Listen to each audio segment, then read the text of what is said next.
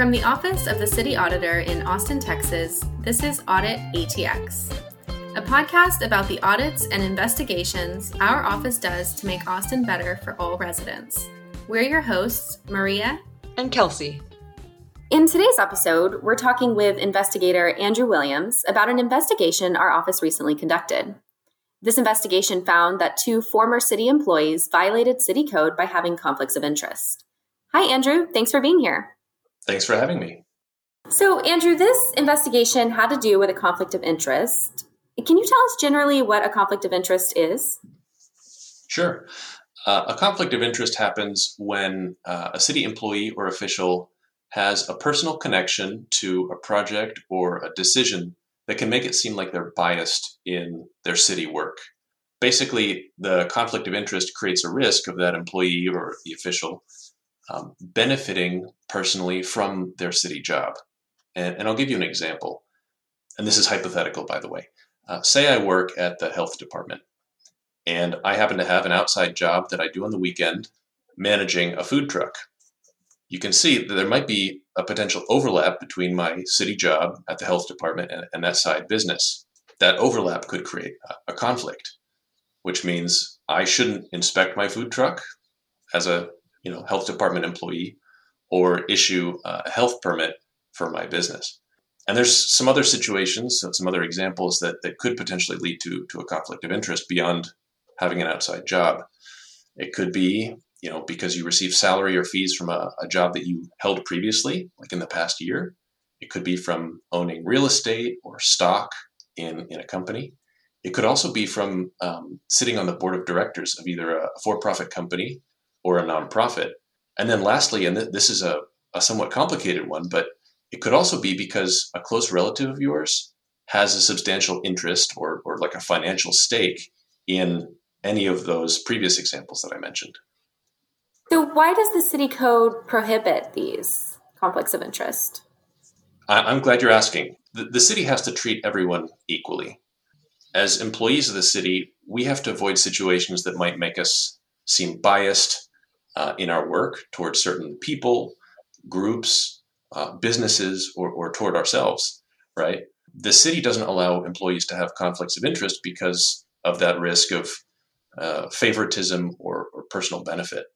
As city ethics rules should say generally that our city work shouldn't overlap with our personal financial interests. To do our jobs, to operate effectively as an organization, the city needs residents and employees of the city to trust that we're doing the work that we do because we care about public service and not because we're trying to get a benefit for ourselves or for a relative. And even a perception of a conflict can damage the public's trust in the city. And so in this particular case, you found a few different conflicts of interest. And all of these conflicts were related to a city event that was held back in 2019 called the Civic Future Summit. Tell us about this event. This was a 2-day tech conference that happened in early October 2019. About 100 or 120 people attended over those 2 days.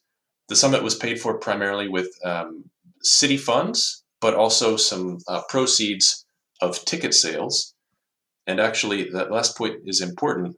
Most of the attendees at the conference who were not from the city of Austin bought tickets to the summit through an online event platform.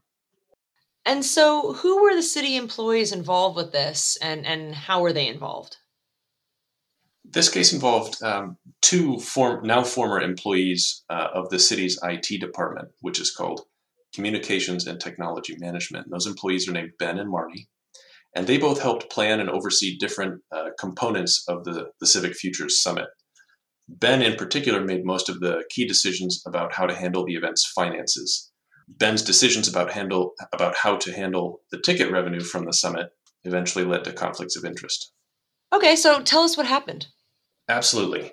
So I'll lay this out in sort of four general areas, and I'll start with what you might expect to happen in a situation like this involving a city event and revenue going to an online event platform. The summit happens over 2 days in early October. In terms of what we might expect to happen, we would hope that the online event platform would send the ticket proceeds directly to the city. And then the city would pay any outstanding expenses from the event, and that would be the end of it. But that didn't happen here. What actually happened was this. Ben and Marnie and some of the other organizers of the Civic Futures Summit tried to involve a third-party organization that would receive the ticket revenue from the summit and pay some expenses. But that third party fell through shortly before the summit. And what ended up happening is Ben decided to set up a nonprofit. He joined its board of directors, and he sent the ticket revenue from the summit to that nonprofit. Now, why did that happen? In part, and I'll just talk about this briefly, we found that this happened because Ben and Marnie received some inaccurate financial guidance from senior leadership at Communications and Technology Management. That advice that they got from senior leadership led them to believe that they would have to involve a third party in the summit's finances. Now, the outcome of this was important for this case because it led to the conflicts of interest. Specifically, Ben made two key decisions about how to handle the ticket revenue from the summit. Now, just to be clear, that ticket revenue should be considered city funds. The city was entitled to that money. What he did is he sent the ticket revenue from the summit to the nonprofit that he set up.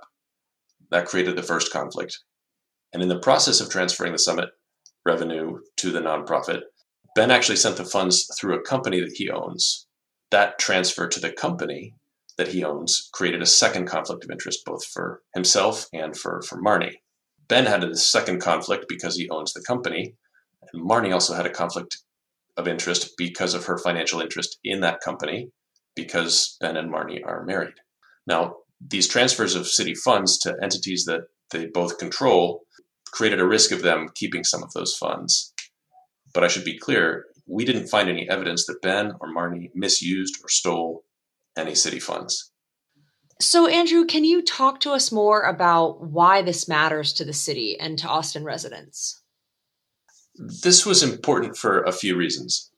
This case, first of all, highlights the risk of conflicts of interest, of course, but also how city funds can be misused and how other types of ethical issues can come about when city staff work with outside entities and where the city might not have totally clear oversight over those entities. It also highlights some of the consequences of situations where city management and staff may not be familiar with city policies, whether that's on financial management or city ethics rules. And more broadly, this matters because the city, and as we touched upon earlier, residents expect all of us as employees to behave ethically and to handle public funds responsibly. So, Andrew, you mentioned earlier that these employees were given inaccurate financial guidance. What sort of guidance did they receive, and what guidance should they have received instead? CTM management appears to have told Ben and Marnie that CTM, that's Communications and Technology Management, couldn't accept cash payments from external parties. And CTM management appears to have given them this advice as they were planning a different city event, actually in early 2018, that was also partly funded through ticket sales. Now, like you said, the financial advice that CTM leadership gave to Ben and Marnie about the department not being able to receive cash payments from outside parties was not accurate. City departments can and often do receive payments from outside parties. Think about average residents paying their electricity bills or library fees for books or DVDs. I can tell you that some departments, though, often don't receive revenue from outside sources. They operate solely on funds that the city generates. What departments can do in that case is, first of all, consult with the city controller's office. That office, the controller's office, suggests that city financial staff consult with the controller's office if they ever have questions about how to handle financial transactions. So we've talked about conflicts of interest in past episodes as well. Where can employees in the city go to learn more about conflicts of interest and to make sure that they know what they are and how to avoid them? This is such an important point, Kelsey. First of all, the city has regular ethics training, and city employees are required to do that on a yearly basis. It's called city ethics. City employees should also abide by a couple of other points if they ever have questions or concerns about ethics matters. First of all, they should always take concerns to their supervisors or to their department, human resources. But there's another great resource that I want to talk a little bit about, and that is the city's law department, which has an ethics and compliance team. And that team, one of its core duties is to answer questions from employees and to offer guidance about city ethics rules. They have both an email address and a phone number where city employees can go to ask those questions about anything having to do with ethics and whether something might be appropriate or not. That phone number, by the way, is 512-974-2180. Now, city employees can also find some detailed information about city ethics rules and guidance about different situations that could present ethical issues, including conflicts of interest, on the city's intranet page called CitySpace. And they can find that under Policies and Procedures and then City Ethics Resources.